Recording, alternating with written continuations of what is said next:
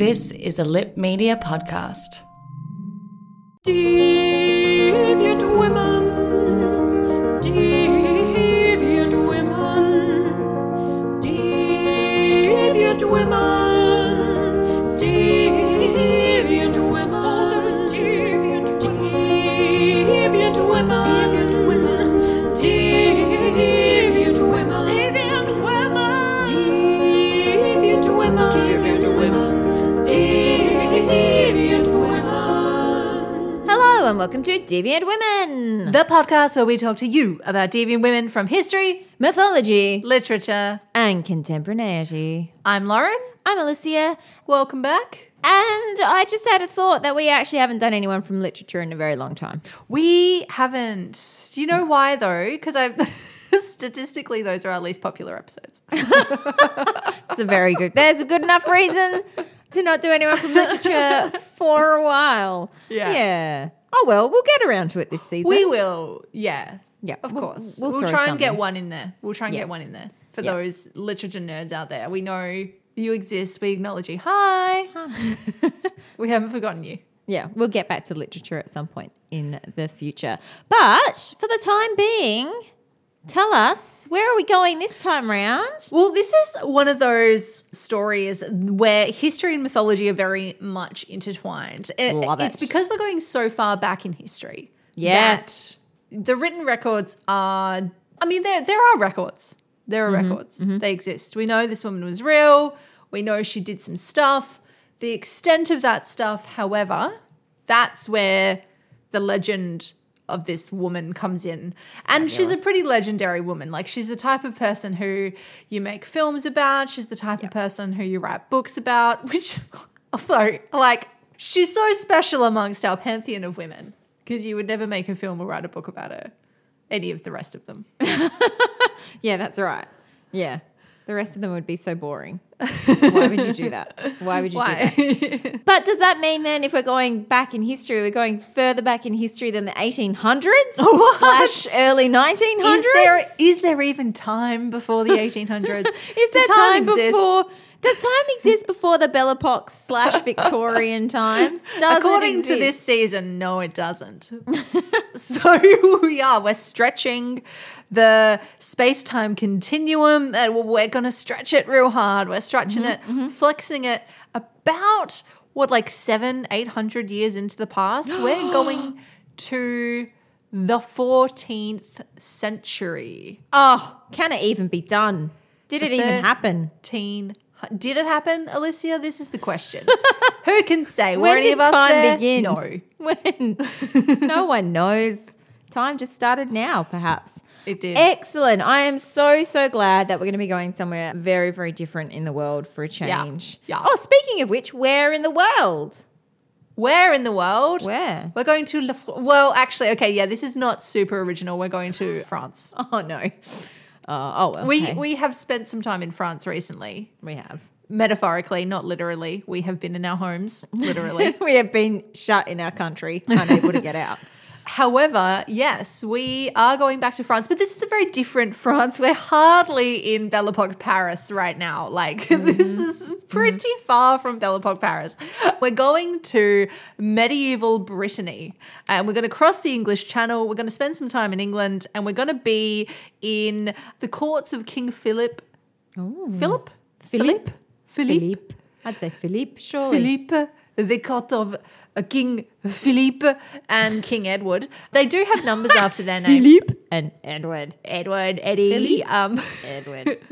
They do have numbers after their names. I've written them down somewhere. They're not the first of their names. No one ever is. But I don't have their numbers in front of me right now. Somebody has to be the first of their names, though. Look, yeah. But then even then they get the first. Yeah, but that's what I mean. Like, they're still the first. It's still like a moniker, though, It's isn't not it? like Philippe .0. No. It's Edward III Uh-huh. Good. And Philippe .0. and Philippe VI. Yeah, I'm sure everybody knows exactly who they are. You all know their biographies very well, I trust. Well, I am very glad that you did distinguish between them because otherwise I would have been confused. You Now, wouldn't want to confuse it for Edward II or Well- Philippe V. To be honest, I do know a little bit about the King Edward's you? I don't even know anything about the Philippes. Nothing No. about your Philippes. No, sorry, Philippe's. I know Philipping nothing about them. Thank you. Go That's again. not I'll be here all good. week. Try the schnitzel. You know what I have been watching? We started watching last night, The Great. Have you heard of this show? No, I haven't. It's a new show. I think in Australia it's on Stan, and I think maybe it's a Hulu show if you're in the US. But it's about Catherine the Great of Russia Oh, okay. and about her coup d'état on Peter. And it's great. It's fabulous. It's written by the guy who wrote The Favourite. Oh, which was a terrific film. Yes. And so I've been in a very courtly state of mind. I did start watching this after I had written all my notes for this episode. And they're very far apart, hundreds of years in between these two stories. However, I'm feeling the courtliness, You're in the zone. You're in the zone. the zone. Yeah, and that's a fabulous show. I think you'd like it, Alicia. I think you should watch it. All right. Sure. You know I won't. But thank you. No, do. What else have you got going on? A lot of things. I'm very busy at the moment. Thank you very much. No, I mean, I just finished watching Lego Masters, so I guess there's an opening. There is. Anyway, let's talk about today's woman. We are talking about Jeanne de Clisson, the axe-wielding lady pirate bent on vengeance. Yay! Lady Pirate. We haven't done a lady pirate in a while. No, and it's time we got back into them. So I think I'm was happy to be Xingxi there. our last lady pirate that we tackled? She probably was. That Yeah, was I last- think so. Season. That was the first episode of last season, I believe. Anyway, Jeanne was also known as the Lioness of Brittany, which is fantastic. We started to talk about the kind of monikers and the titles that our women have been gifted over the years, and I feel like the Lioness of Brittany is up there. That's But pretty good. we have a contender for best title in this episode. Ooh. So we have two contenders, actually. There's a trio of women who are going to come up in this story, and I would like us to maybe think about all three of them at the end. Okay. All right. Okay. I can do that. I'm on board. Now, as I said, this is a story where history and myth are very deeply intertwined, and this is largely because while, yes, we do have documented records that show us that she existed, a lot of what she did and how she did it, particularly, I guess, well, her pirate career, this is very much built on hearsay and very much built on the legends that cropped up in her time and sort of defined her within her own age and then got passed on, right? So we take these with a grain of salt. However, I am going to tell us a story. This is a story, right? I like stories. I like them The a lot. lioness. So we begin our tale in 1300, the year anno 1300, as Jean-Louise de Bayville, Dame de Montagu, Yep. Love it.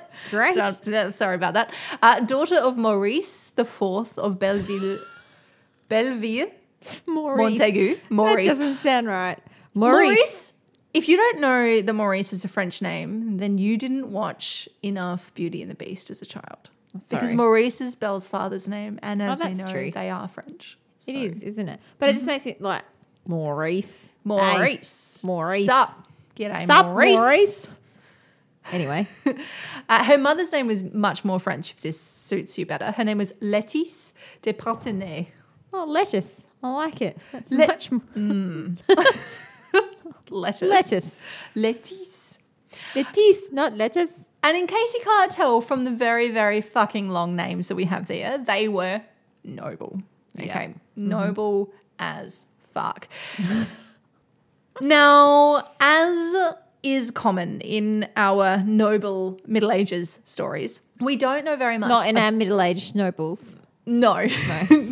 No, quite the opposite, because we're talking about the childhood of young Jeanne de Clisson, of which my point is we don't know very much. Right. Mm-hmm. That's why not would, unusual. Why would we? Who's going to chronicle that? She probably had a very typical childhood of a noble girl, which would have included certain kinds of education. We've talked about this before. However, something that is very disturbing to us in the year 2020, is that as a noble girl child. She was, of course, married at a very young age, at the age of 12. Yep. That's pretty standard. Let's go with 12. It is very standard. And look, we all know we don't agree with this, but we are of a different time and of a different culture, and we have to acknowledge that. That is important. Exactly. And I mean, of course, as we've discussed before, this is the age where many girls start to menstruate, which means once you've started to menstruate, you're capable of pumping out some airs, which means that, this is apparently, apparently that's a good idea for really actually children. Yeah. But that was the theory at the time. But it's also a time when life expectancy was lower, when you genuinely had a better chance of surviving childbirth or giving birth if you were younger and fitter and stronger. And so there are other factors at play. But yes, she was married at 12 to a man named Geoffrey de... No, that does not See how I go with this? That doesn't sound... Geoffrey Yes. Geoffrey Geoffrey. de Chateaubriand. The chateau. The something castle. Now, he was 19, which I think, look, it could have been It worse. could be worse. He wasn't 35. Yeah. Okay? So, Yeah. Now, a good they had 2 children. Another Geoffrey when she was 14.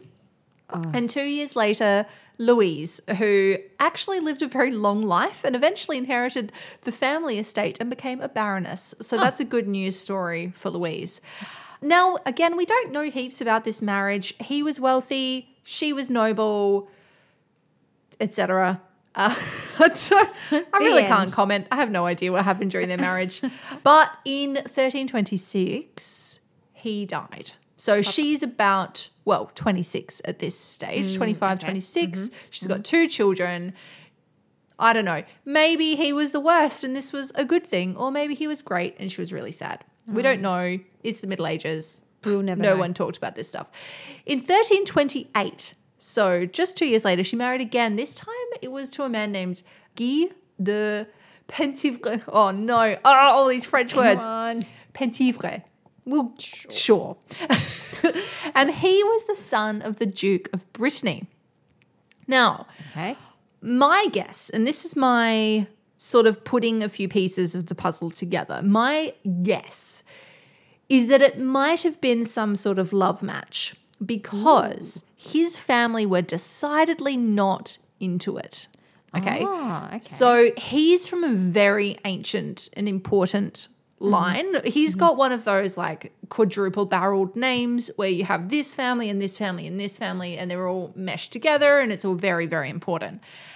And he was particularly had a faction of his family who were the de Blois side of his family, and that is a very important name in this story, the de Blois family. They were not on board with this marriage. They were pretty much worried that Jean was just interested in his, grand ducal heritage. And so they petitioned the bishops to conduct an investigation. Ooh. So do you have any idea what I might be referring to when I say to conduct an investigation? How do you tear apart 2 people who are married in the 14th century, and why might you need a bishop to do that? So this is to break the marriage up. Yes. Right? Yeah. Mm-hmm. There's no divorce. No divorce. That doesn't come along for another Right. 200-something years. Okay. So I guess it's about whether or not the marriage has been consummated. Yes. Yeah. And again, this is me reading between lines, so I can't prove that this is what this investigation was, but this is a term that is used when we have people trying to find out if they can prove a marriage has not been consummated so that they can have the Pope annul the marriage. Yeah. Well, I mean, this was what they used to do with royalty, right? They used to actually like with Marie Antoinette, the very famous stories about the fact that on that first night of their marriage, all the royals came through their bedroom to watch them go to bed together. Watch them do it. Because it's like that's the essential thing is, right, we need to make sure there are witnesses to say this marriage has been consummated. Yeah, so no one totally. can come back and say Sex it hasn't. was not private in court, like at all. No. Because like you said, this at is all. so important. It's you need to be able to prove it. Otherwise, it just ends up someone's word against somebody else's word. Yeah.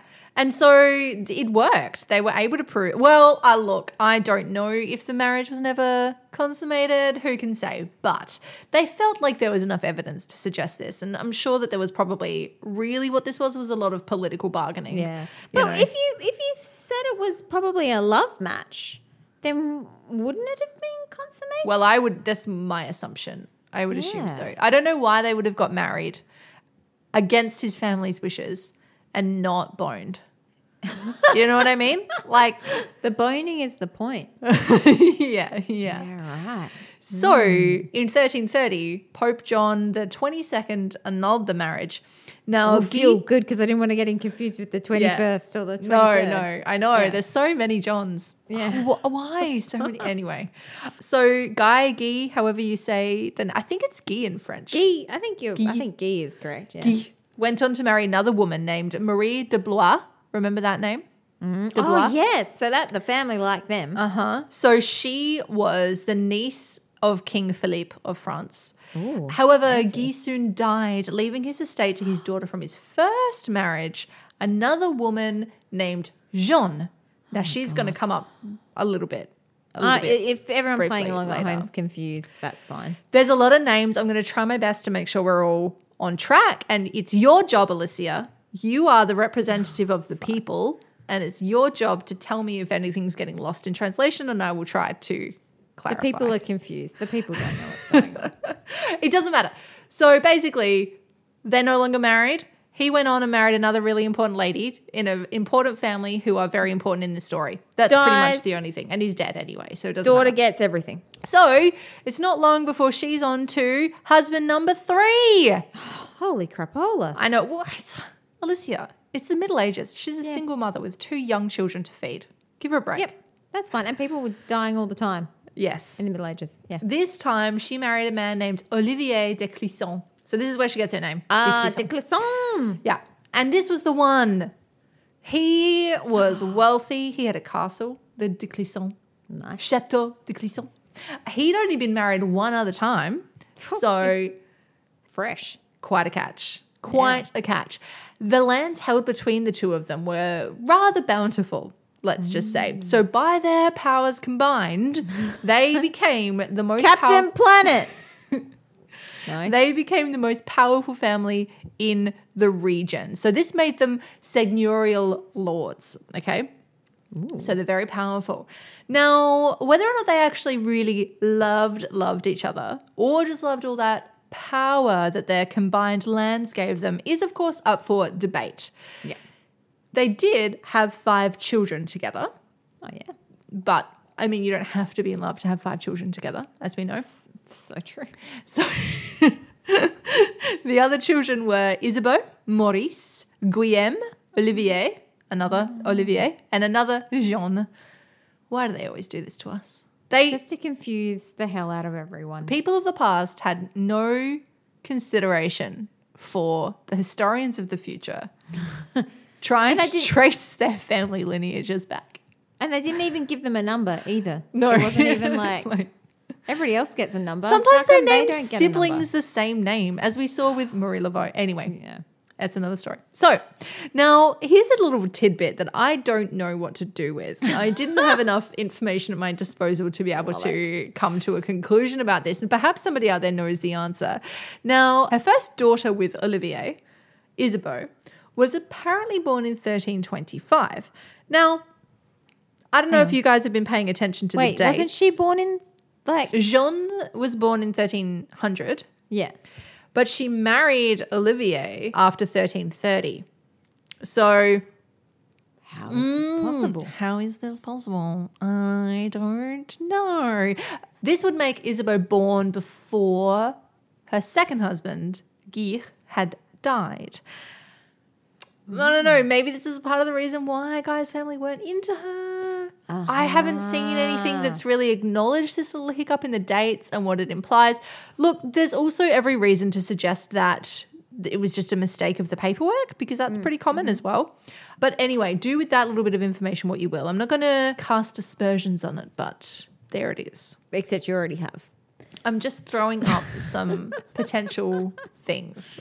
It was interesting. I noticed it and I was like, what? And why isn't anyone talking about this in any of the commentary about it? Anyway, but what may suggest to us that they did love each other, like properly loved each other in that courtly love kind of a way, is how fucking batshit Jean went in her quest for revenge.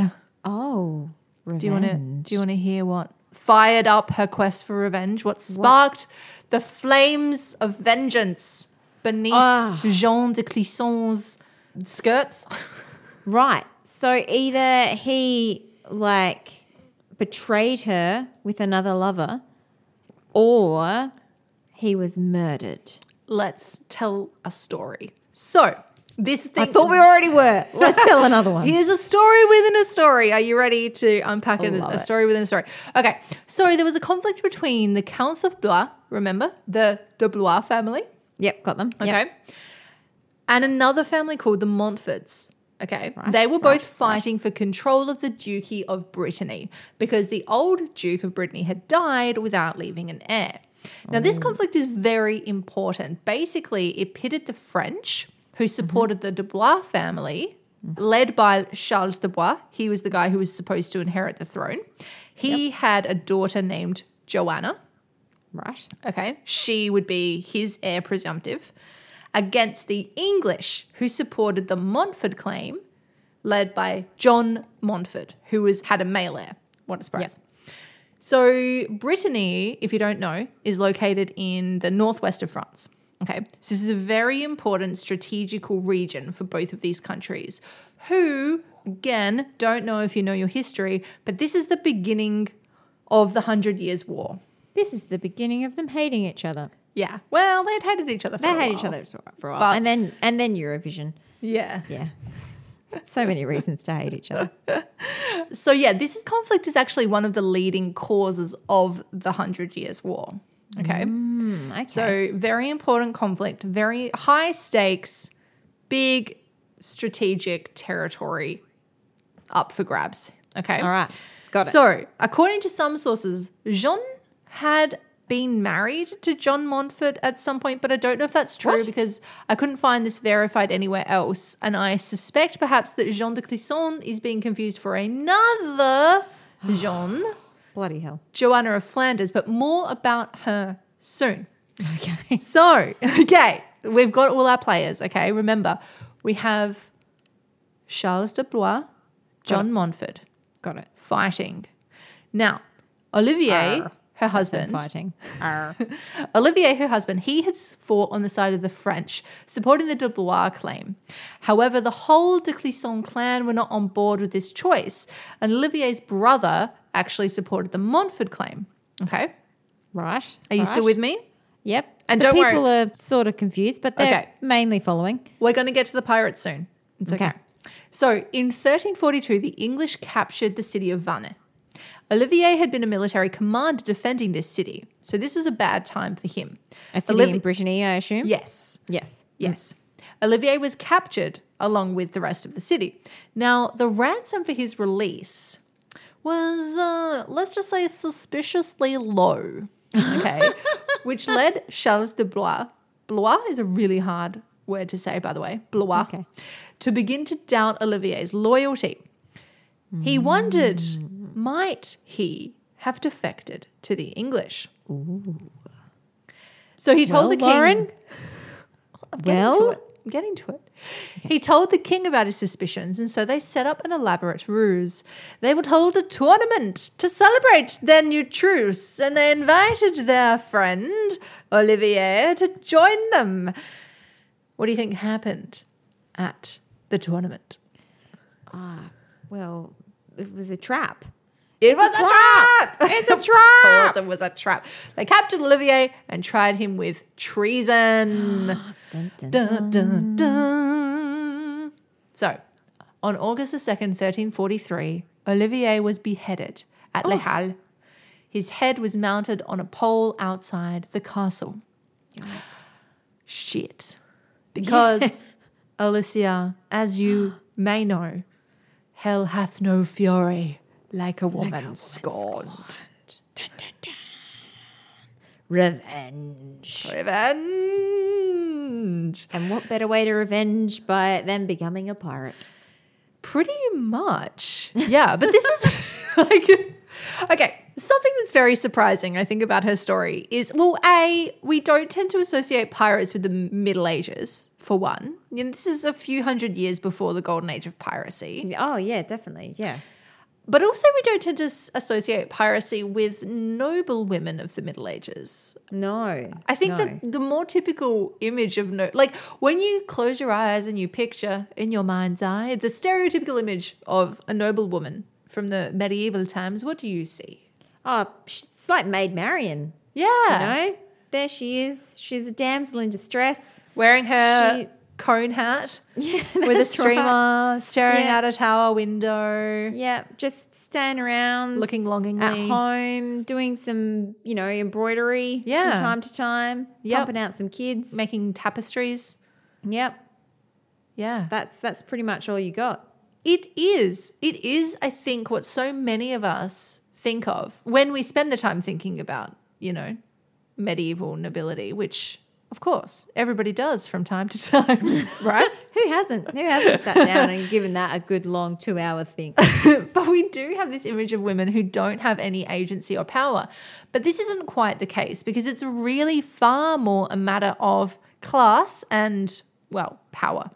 So for noble women particularly, like de Clisson, particularly those with a lot of land, and thus with land comes power because with land comes, taxes and, you have large estates, look at, what is that joke from Monty Python, where he's looking out the window and he's like, yes, her huge tracts of land.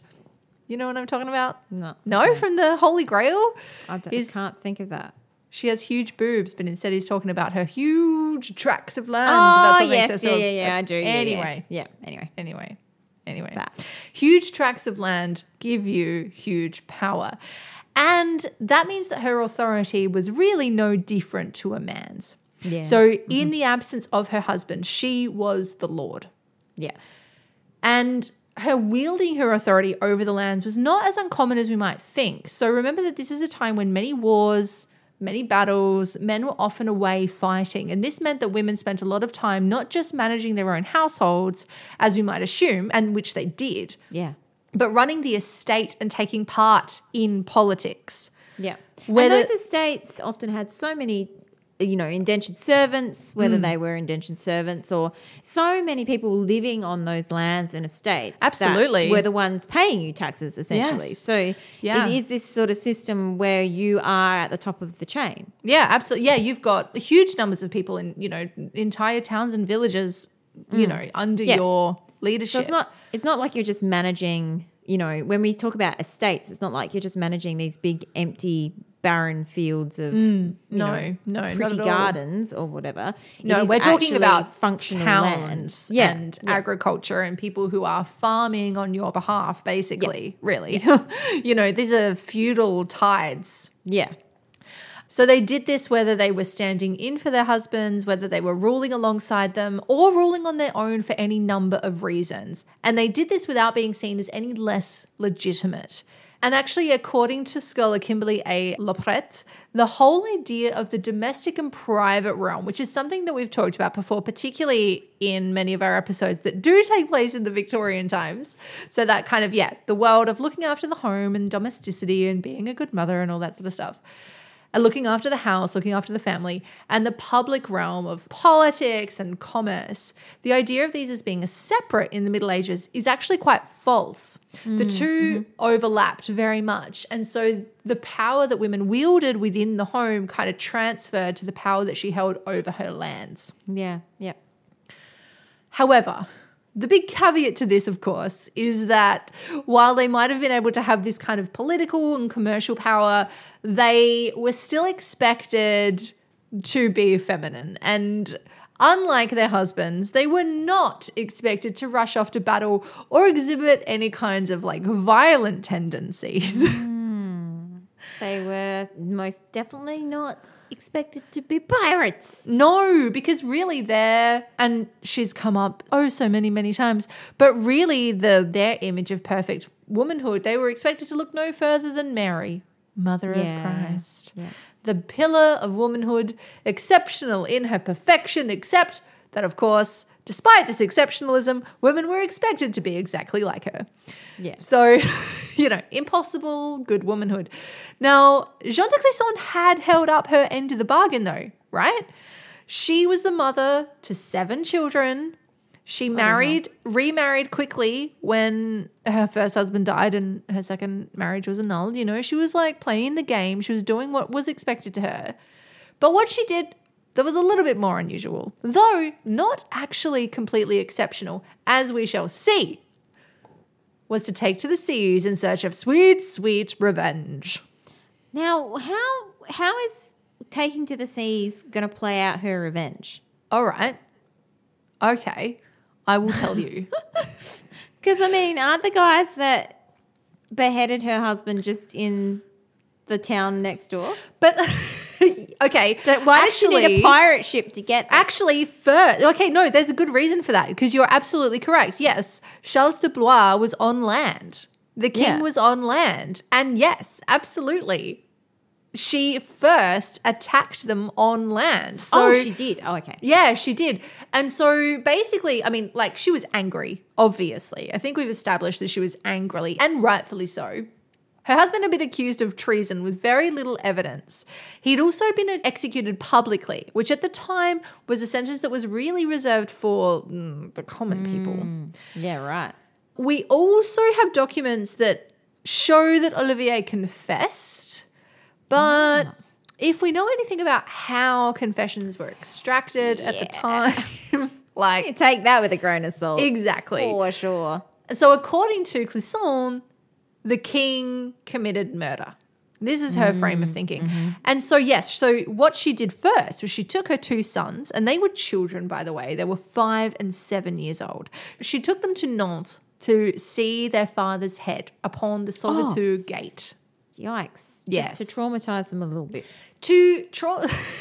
Yes, I think maybe it did traumatize them. It certainly had some long-lasting impacts for one of them. But really, I think that she wanted to instill in them the same desire for revenge that she felt, because these are her sons. These are the men who are carrying their father's name and who are going to go out in the world and fight, not on his behalf, but for his honor. Yeah. So she needs them to know what a big deal this is, and she needs them to feel the anger and the horror that she is feeling. And so she swore vengeance against Charles and against the king and urged her sons to do the same. So I guess kind of ironically, I suppose, in executing one Clisson as a traitor, they had indeed turned the rest of the Clissons to treason. Ha ha! They'd grown many heads where one had been cut off. Yes, good metaphor. They did indeed. You. They did indeed. Oh. And now this many-headed dragon was coming to attack.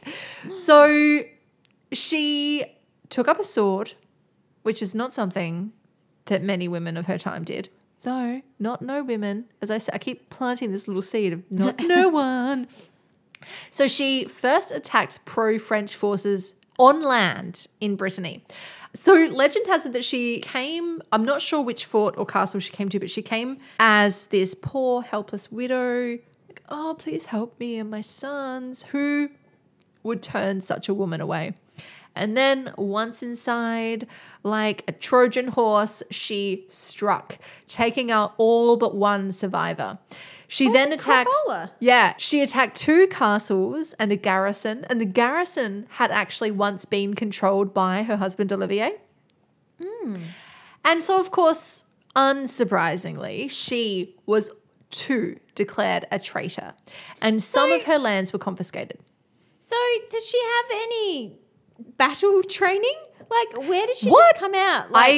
Come out of the gates swinging a sword and is good enough to take down a whole household of Yeah. I would assume someone Look. in that household's got to be armed. How I did she wish- manage that. I wish I had an answer for you. I suspect, to be honest, that this is her leading paid mercenaries. Yeah, perhaps. it's not just her on her own. Yeah, I actually don't know. And this is the thing about the story. The facts are blurry. Legend has taken over. Like I said, there's this story about her coming to the garrison as a helpless widow. I don't know if that's true. In all likelihood, she probably had paid men with her. I don't, but I also can't say that that's true either because I don't know. Yeah. Yeah. So because of this, because she had now been declared a traitor, things became very risky, right? So she was forced to take to the seas and try to escape to England. Aha. Okay. Now there's a reason to be on the sea. Yes, that's right. So she's on the ship with her sons on her way to England and a storm hits. Okay. I like it. I like and it. this, well, no, you don't like it, Alicia. Oh, I just meant I liked it in terms of the atmosphere. Okay, well, there's a lot of atmosphere. There's rain lashing down, there's winds blowing a gale, and Jean and her two sons are not doing so great, to be honest. Unfortunately, they were set adrift, Oh. and her son Guillaume, he died of exposure. Oh, no. Yeah, he was 7. Oh, that's okay. That's Yeah, sad. That's it is tragic. sad. It is. Luckily, however, they did eventually arrive in England. So she and her son arrived in England. Apparently, they also had her other daughter, Jean, with them as well, but she's not really mentioned much because, of course, she's a girl. So she arrives in England. I guess she probably took stock of her situation and was like, right, fuck this. She's just lost her husband. Now she's lost her son and she's ready to fuck some more shit up. Luckily, she was a woman with important friends, some very important friends. Friends are the most important thing. They are, aren't they? I love you, Aw. friend Lauren. I know that you would come to my aid if I had to turn to piracy. What a nice moment. I would come to your aid if you had to turn to piracy. Yeah, that's what I said. You just Aw. said that in the same way. Yeah, that was the point. I was Such repeating confusion. your sentiment back to Oh, you. okay, yeah. All Or right, sharing nice. the love. Yeah, Sharing the good. love. I like it. I Mutual like love. There we go. Her important friend was not one of us. It was King Edward III. Oh, that's a great friend. I know. She asked him for help and he helped her to gather a fleet. So she sold her remaining lands, the ones that hadn't been confiscated, and with the proceeds and with the aid of Edward, she got herself 3 warships. She painted them black, ran up blood red sails, and Like dubbed it the Black Fleet. Well, that's not as creative as it could have been, but Oh, I like it all the same. Let's talk about creativity. Do you want to name what she named her flagship? Oh, I don't know. My Revenge. Oh, the pirate ship revenge. I love it. My Revenge. Yeah, that's My Revenge. Yeah, that's good. That's good. I like it. That's good. It's good. So she's not subtle in any No, way. she's She's not. like, Philippe, Charles, I am coming for you. In my ship, my revenge. Yeah. So rumors started to swirl about this woman because she made a name for herself pretty quickly. She sailed out on the English Channel seeking out French ships, particularly, of course, those that belonged to the king. And her crew, under her direction, of course, were merciless in their attacks, and they would attack the ships and leave a skeleton crew to return to France and to spread word of Clisson's fury and her desire for vengeance. I love that. I love leaving a few people alive to tell the story. You've got to This do is that. why we have stories. You've Yeah. always got to leave a survivor. Yeah. Everybody out there, if you go on, not that Don't we're go on. advocating, but Don't if you go on do, any kind of, no, just don't. There's no if. leave a survivor is all I'm saying. Yeah. Important. Someone to tell your story. Yeah. Obviously don't. But if you do, obviously don't. But if you were like the Dread Pirate Roberts Yeah. on the pirate ship Revenge, then you would do that. Yeah.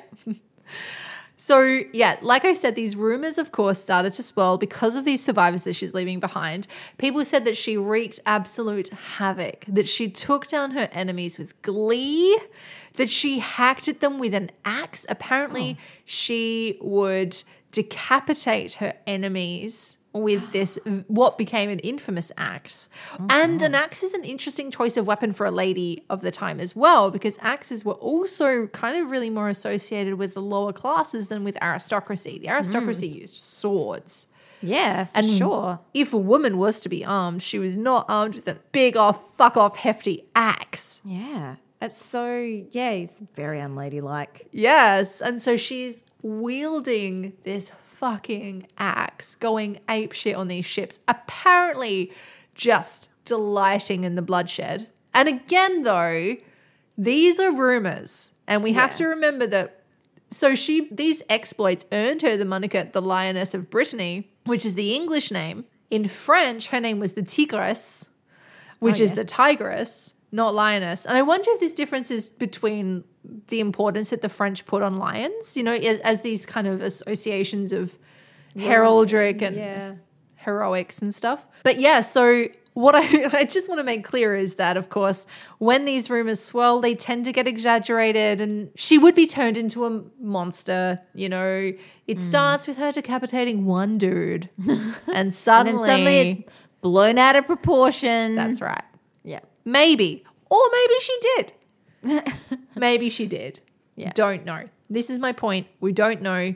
Both things are true at once. It is Schrodinger's lioness. Cat. Okay. Lioness, yeah.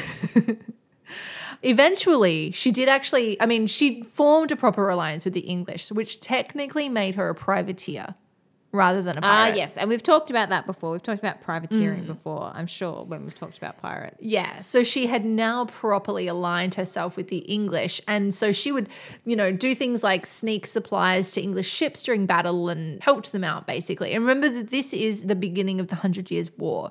So there's a lot of beef between the French and the English, basically, not just in this particular war over Brittany that she's involved in as well. Now, her violent exploits may have inspired her son, Olivier V. So he was the 5-year-old who had been with her when she took him to see the He fathers. wasn't just called Olivier V because he was 5 years old. No. And then every year they have to change That's it. imagine you're that. Olivier the like Sixth. Olivier the 73rd. Okay, no, that's not why he's called that. But he went on to become something of a great warrior as well. And he also earned himself a rather awesome and violent moniker, the Butcher. Ooh. Yeah. So after he and his mother washed up on English shores, he stayed behind in England, and he was raised in the court of King Edward III alongside John Montfort IV, who was the future claimant of the controversial ducal throne of Brittany. Remember? Yeah, I do. This is our important The people ducal remember. throne. The people remember. Good. Yeah. And so I wonder if his mother's quest for revenge was inherited by the son, and perhaps, that sight of his father's head on the ramparts all those years ago wedged really deeply in his psyche, his little fledgling 5-year-old How could it psyche. not, though? Like, how No. could that not lodge into the psyche of a 5-year-old in one way or another? Well, because, I guess what makes him sort of unique is that he was quite famous for his guerrilla campaigns against the French, right? Because medieval fighting was very structured and regimented. And, pirates are pretty much guerrilla fighters. It's all about, surprising your enemy. You're not using those typical military structures. And apparently her son was very much the same. So there we go. Now, I want to bring in another woman into this story, okay? Right. Well, where have we got her? We've got her on pause. She's on the seas. She's wreaking havoc. She's sending back stories. Yep. Everyone back in France is shitting their pants. Correct. Yeah. And there was another woman that they would also come to feel the same level of mixture of fear and admiration for. Do you remember Joanna? No. She is the wife of John Montfort, the man who lost the claim to the Brittany seat to Charles de Blois. Yep. All right. Yep. Yeah. Got her. Now she, very much like Jean, was having none of it. After her husband Jean was also imprisoned by King Philippe, who swore that John would be ensured safe passage to have an audience about this whole dispute. That sounds like And then- another trap. Yeah. Yeah, another trap. So, Philippe, bit of a dick, perhaps. And she too swore her revenge. So she announced her son, John IV, who was a baby at the time. Okay, so remember he grew up alongside Olivier V. Oh, yeah. Yep. She claimed him to be the rightful heir of Brittany and went on to wage a war in his honour. So like Jean, she too gathered an army and attacked the French forces at Redon. And she then went on to Henenbeau, another castle in Brittany, and prepared for a siege. When Charles and his army arrived, she was ready. She encouraged the town to fight, including the women, who she urged to, quote, cut their skirts and take their safety in their own hands. Ooh. So there's a siege happening. Charles and all of his men are out the front. So she climbs this tower and she looks out over the encampment. And she noticed that the guards were in short supply one day. So knowing that this was her opportunity, she led 300 men on a charge, burning down Charles's supplies and destroying his tent. Oh my gosh. And this earned her the kick-ass moniker, Jean la Flamme. The flame. Jean the Flame. I like it. Well, yeah, Would- she set something on fire.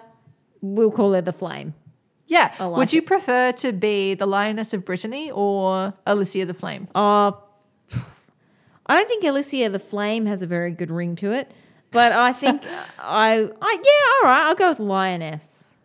Lioness? Yeah, Yeah? I reckon I like cats. True. I also like True. fire, but Yeah. And you're a redhead, so it would be hard to argue your way out of being La Flamme. what if I was the flaming lioness Ooh. instead? I like it. Bringing them together. Yeah, Either way, though, we've got some really good nicknames for these women. They've got yeah, some for good sure. titles. But though she'd burnt down part of his encampment, the siege wasn't over. So while many of his supplies had been destroyed, Charles decided to try and starve out the town. But then from her window, she saw the English arriving in the harbour. And with their aid, she was able to fight off Charles's troops. So Joanna returned to England as well with the fleet to try to secure more reinforcements from King Edward.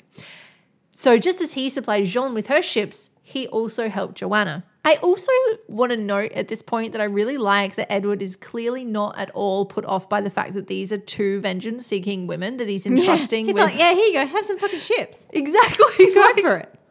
take these ships, take these men, have some money, fucking go for it. We all hate the Yeah. French. You girls slay. Yeah, yeah, literally. Give it your best shot. Yeah. So, while Jean took care of the French by sea, Joanna took care of them on land. But first she had to get there. So her ships were intercepted on her return to Brittany and she was forced into hand-to-hand combat.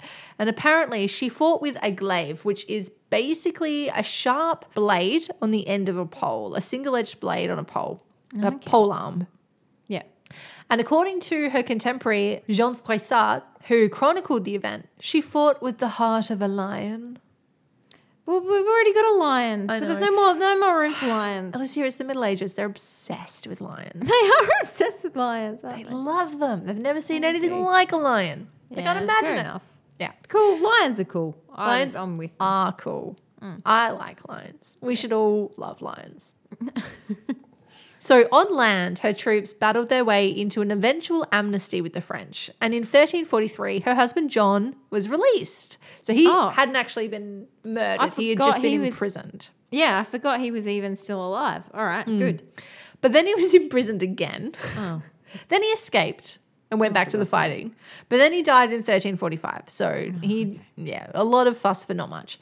Yeah. So I think, look, the reason I wanted to talk about Joanna as well in Jean's story is because there's so much that they share in common. They both lost their husbands to Dubois. They both took up arms against the French king. They both terrified the pants off of anybody who came across them. And they both earned themselves fucking cool nicknames in the process. Yeah, and with the backing of the English king. Yes. And also I think they both sort of demonstrate that idea that noble women were not, they weren't just like sitting around in their towers watching the world pass them by. Like they did do stuff. And they're not the only women who were doing stuff. in Yeah. this time. Yeah. You know? And I think if I was making a movie about this, and this is where I would bring in a little bit of creative license, because some people like to think that Jean and Joanna were friends. Pals. And Yeah. yeah, of course. We really want this version of the story to be true. I certainly do. I want them to be lady besties. Like But they another, probably never even met. well, they probably knew each other. They knew of each other, or they knew each other personally? They definitely would have known of each other. Whether they knew each other if they'd ever met, I'm not sure, but it's likely that they would have, because the nobility of Brittany was not huge and they're all very interconnected, you know. So That's true. Marrying everybody. yeah. Like Charles de Bois fought, well, first he fought against John Montfort, but you know, so like they probably did all know each other. But that doesn't mean that they're friends, you Yeah. know, even though I would love them to be. And if I was to make a film version of this, You'd just bend the truth a I bit. would. I totally would. I totally would bend the truth and make them friends, because that would be great. I would watch that movie 100 times. I'd watch it. Well, that's what creative license is all about. So you can do that. That's right. You have my blessing. However, something that Jean may have been a little bit envious about with her fellow Lady Vengeance Rika, though, was that it was Joanna, indeed, who was the one to get Charles de Blois in the end, their mutual enemy. In 1347, Joanna's troops, and I have to be honest, I don't think that she was fighting up the front of this battle. I think that these were the troops under her command. Yep. They captured Charles in battle, but it didn't mean that her family, the Montforts, had won yet. Instead, she returned to England. She must have been feeling pretty good about herself after all this. However, Edward, who we thought he was so great, right? Yeah, he was on board. We were singing his praises. We were like, Oh, no. Now what's happened? Edward, yes, all this trust in women, great. Yeah, well, I think he probably, with Charles out of the way, he probably wanted to consolidate his own power in Brittany, and he kind of turned on her, and he kind of had her imprisoned, and he claimed that it was because she was insane. What? Yeah.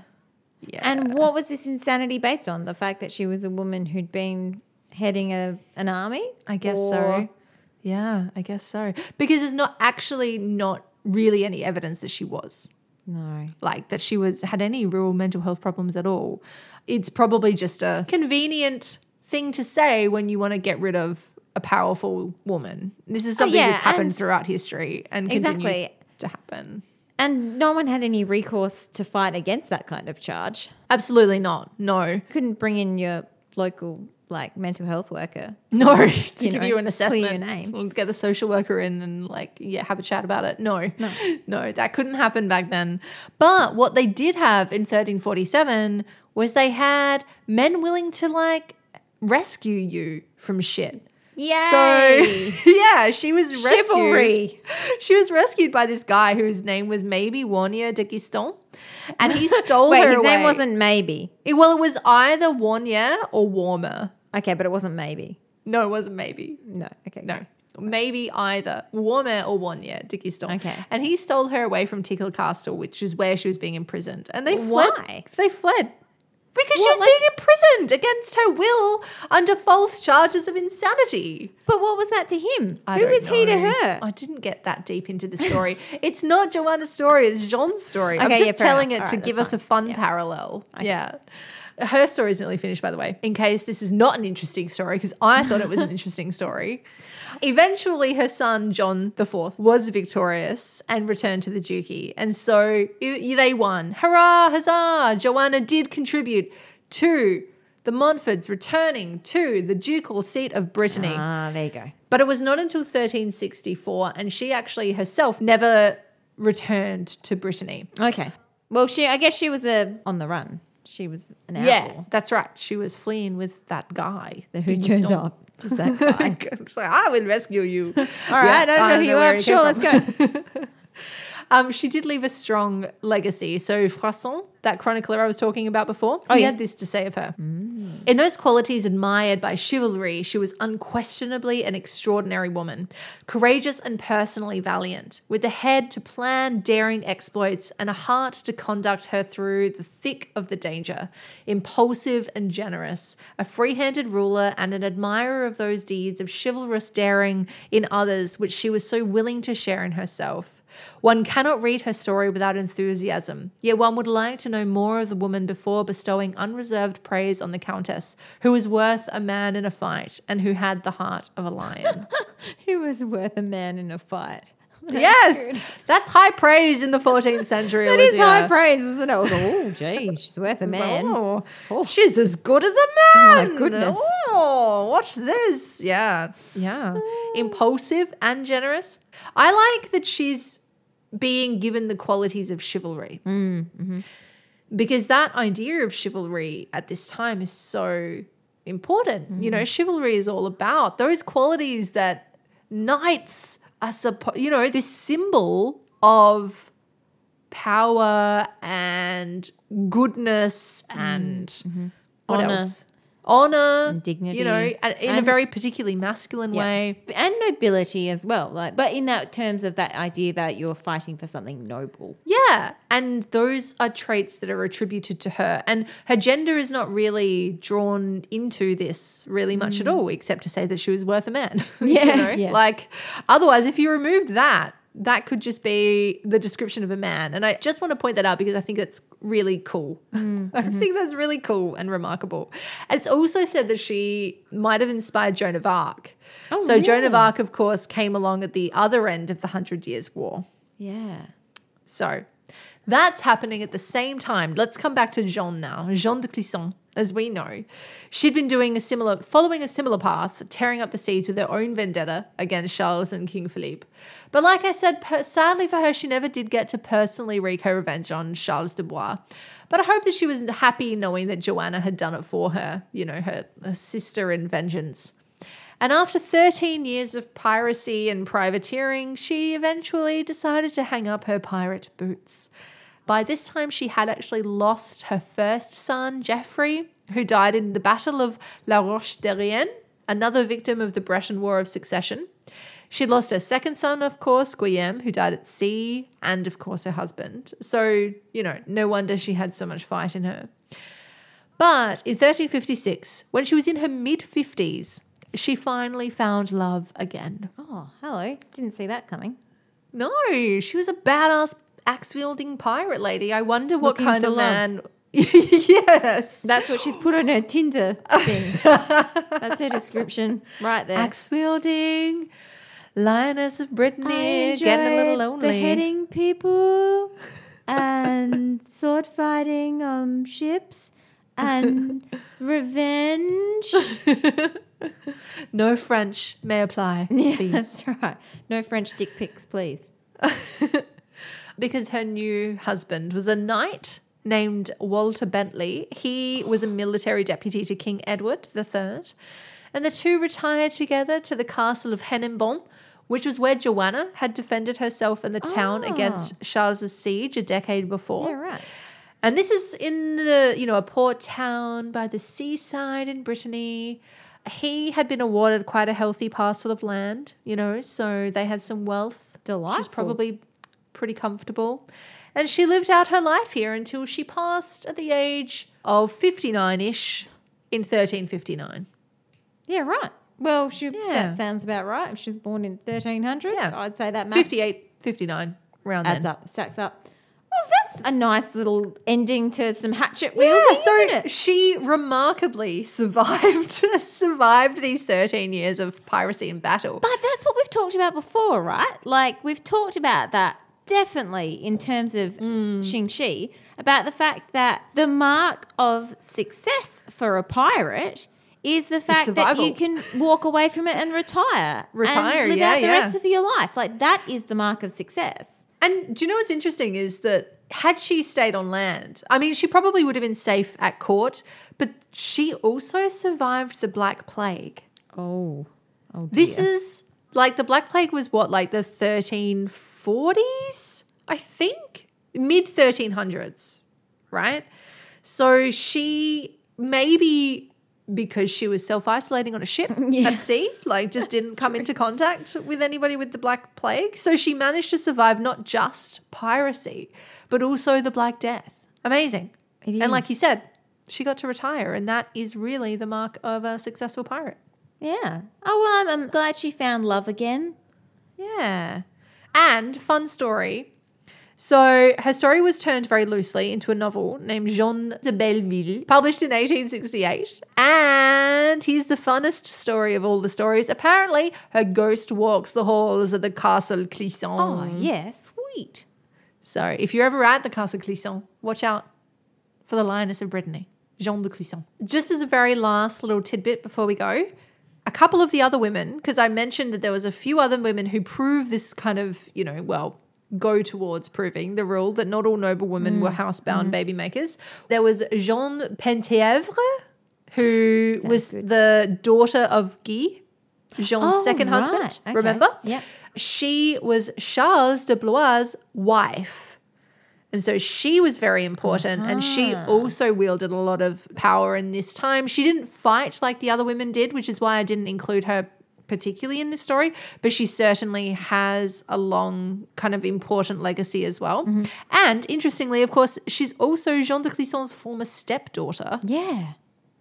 which is weird. Must be some influence there, surely. And she also had a fun nickname, which is not quite as cool as the others. Her name was Jean the Lame. oh, that's not. No, that's The not very- lame. Is that because she actually was like? Did she actually have a disability? I don't know. Oh, maybe it was. I took that in the totally 90s version. No, of Lame. I feel like it's it- probably not at all. She probably I feel had like it probably means disability. she had a disability, Lauren.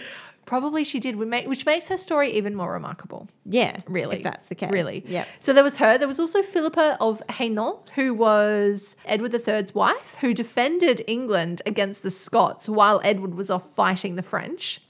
So she led armies into Nice. battle as well at the same time. And then, of course, coming hot on their heels was Joan of Arc, Jeanne Yeah. d'Arc. So I just wanted to shout out to this collection of women at this period of time who are, off fighting many fights. But of course, an important caveat to this is that these were wealthy, noble women and they were afforded a lot of privileges that were not afforded to your ordinary woman. So Yeah, that's just something to keep that's in true. mind as well. But was Joan of Arc a noble woman? No. She wasn't. No, she was not. She was a was lowly just a peasant peasant. girl. Yeah. Yes. She's the exception to that rule. But I was going to say exactly that, though, is that it goes to show that, when we find these stories of women and it is like, oh, look at this exceptional woman, that idea of being exceptional, or that idea that there are other women who aren't capable of that or who didn't do it. Well, it's obviously false, because there obviously are, other cases that show that there were women doing this, and obviously not hundreds and hundreds of them, Yeah. because not hundreds and hundreds of them had the opportunity to, or Yeah. the ability to, or whatever. But it is definitely the case that there aren't just these little exceptional, unique women scattered throughout history. There is a collection of them. These are just the women who were involved in this one war of succession, Yeah, exactly. over this couple of decade period. So, like, In this one part of the world. yeah, absolutely. So, there you go. That's my story of Jean de Clisson, the Lioness of Brittany. I like it. Thank you so much for taking us back to some piracy, taking us back to the Middle Ages. Yeah. I hope all of the names and the battles didn't get too confusing, but it's really difficult to talk about medieval history without it being all about. I feel like that's the only thing that anyone ever chronicled from the Middle Ages. Well, was that's right. And we've battles. We've talked about that as well, that idea of, the further back you go in history, the harder it is to find these stories, because they're only documented for certain reasons, right? But as well, hopefully this also means that this is a period of history that we can go back to, and some of those other women who you've mentioned might end up getting covered on the list one of these days. I mean, One of these days. good old It's Jones, or, but there's so many Jones. there's so many Jones. But also, I feel like Joan's a little bit obvious, isn't she? You know, Oh, Joan of Arc? Joan of Arc. Yeah. But we'll get to her one day, because the other thing as well, though, I think that is interesting is often those women who we do think we know, or those iconic women, often that's all we know about them. We don't actually really know their true stories. So they are worth looking at in detail, I think. So we will get to someone like Joan of Arc one of these days, won't we? Definitely. I'm sure. Yeah. If we're running long enough. If we're going for so long, we'll see. We'll see. But thank you for taking us there, and hopefully next time around we'll also get to go to, well, actually, we might end up in this same period of history. Can you give us any hints about where we're going next time? Yeah, I can, unless I change my mind between now and the next episode. So Is that likely? who knows? Okay. Who knows? Well, maybe we'll leave it for now, and All right. we'll find out next time. We In a will. fortnight. In 2 We will. weeks. It's Yeah. not that long. Yeah. So, of course, in the meantime, you can catch up on all of our past episodes on Acast, iTunes, and Spotify, or wherever you listen to your podcasts. And if you'd like even more content, you can join us on Patreon for as low as $2 a month, where you can catch up on all of our holes in history, where we cover women like Ruan Lingyu, a silent actress of Chinese cinema. And we've had quite a lot of new Patreons come on board in the last month or so. So it's welcome, awesome. everybody. Welcome. And it's wonderful to see you there. And hopefully we'll have a few more Patreons come on board in the near future as well. Yeah. Of Come course, join the fam. Yeah, please do. And of course, you can also buy Deviant Women merchandise on Etsy, except Yeah. at the moment, if you don't live in Australia, you can't.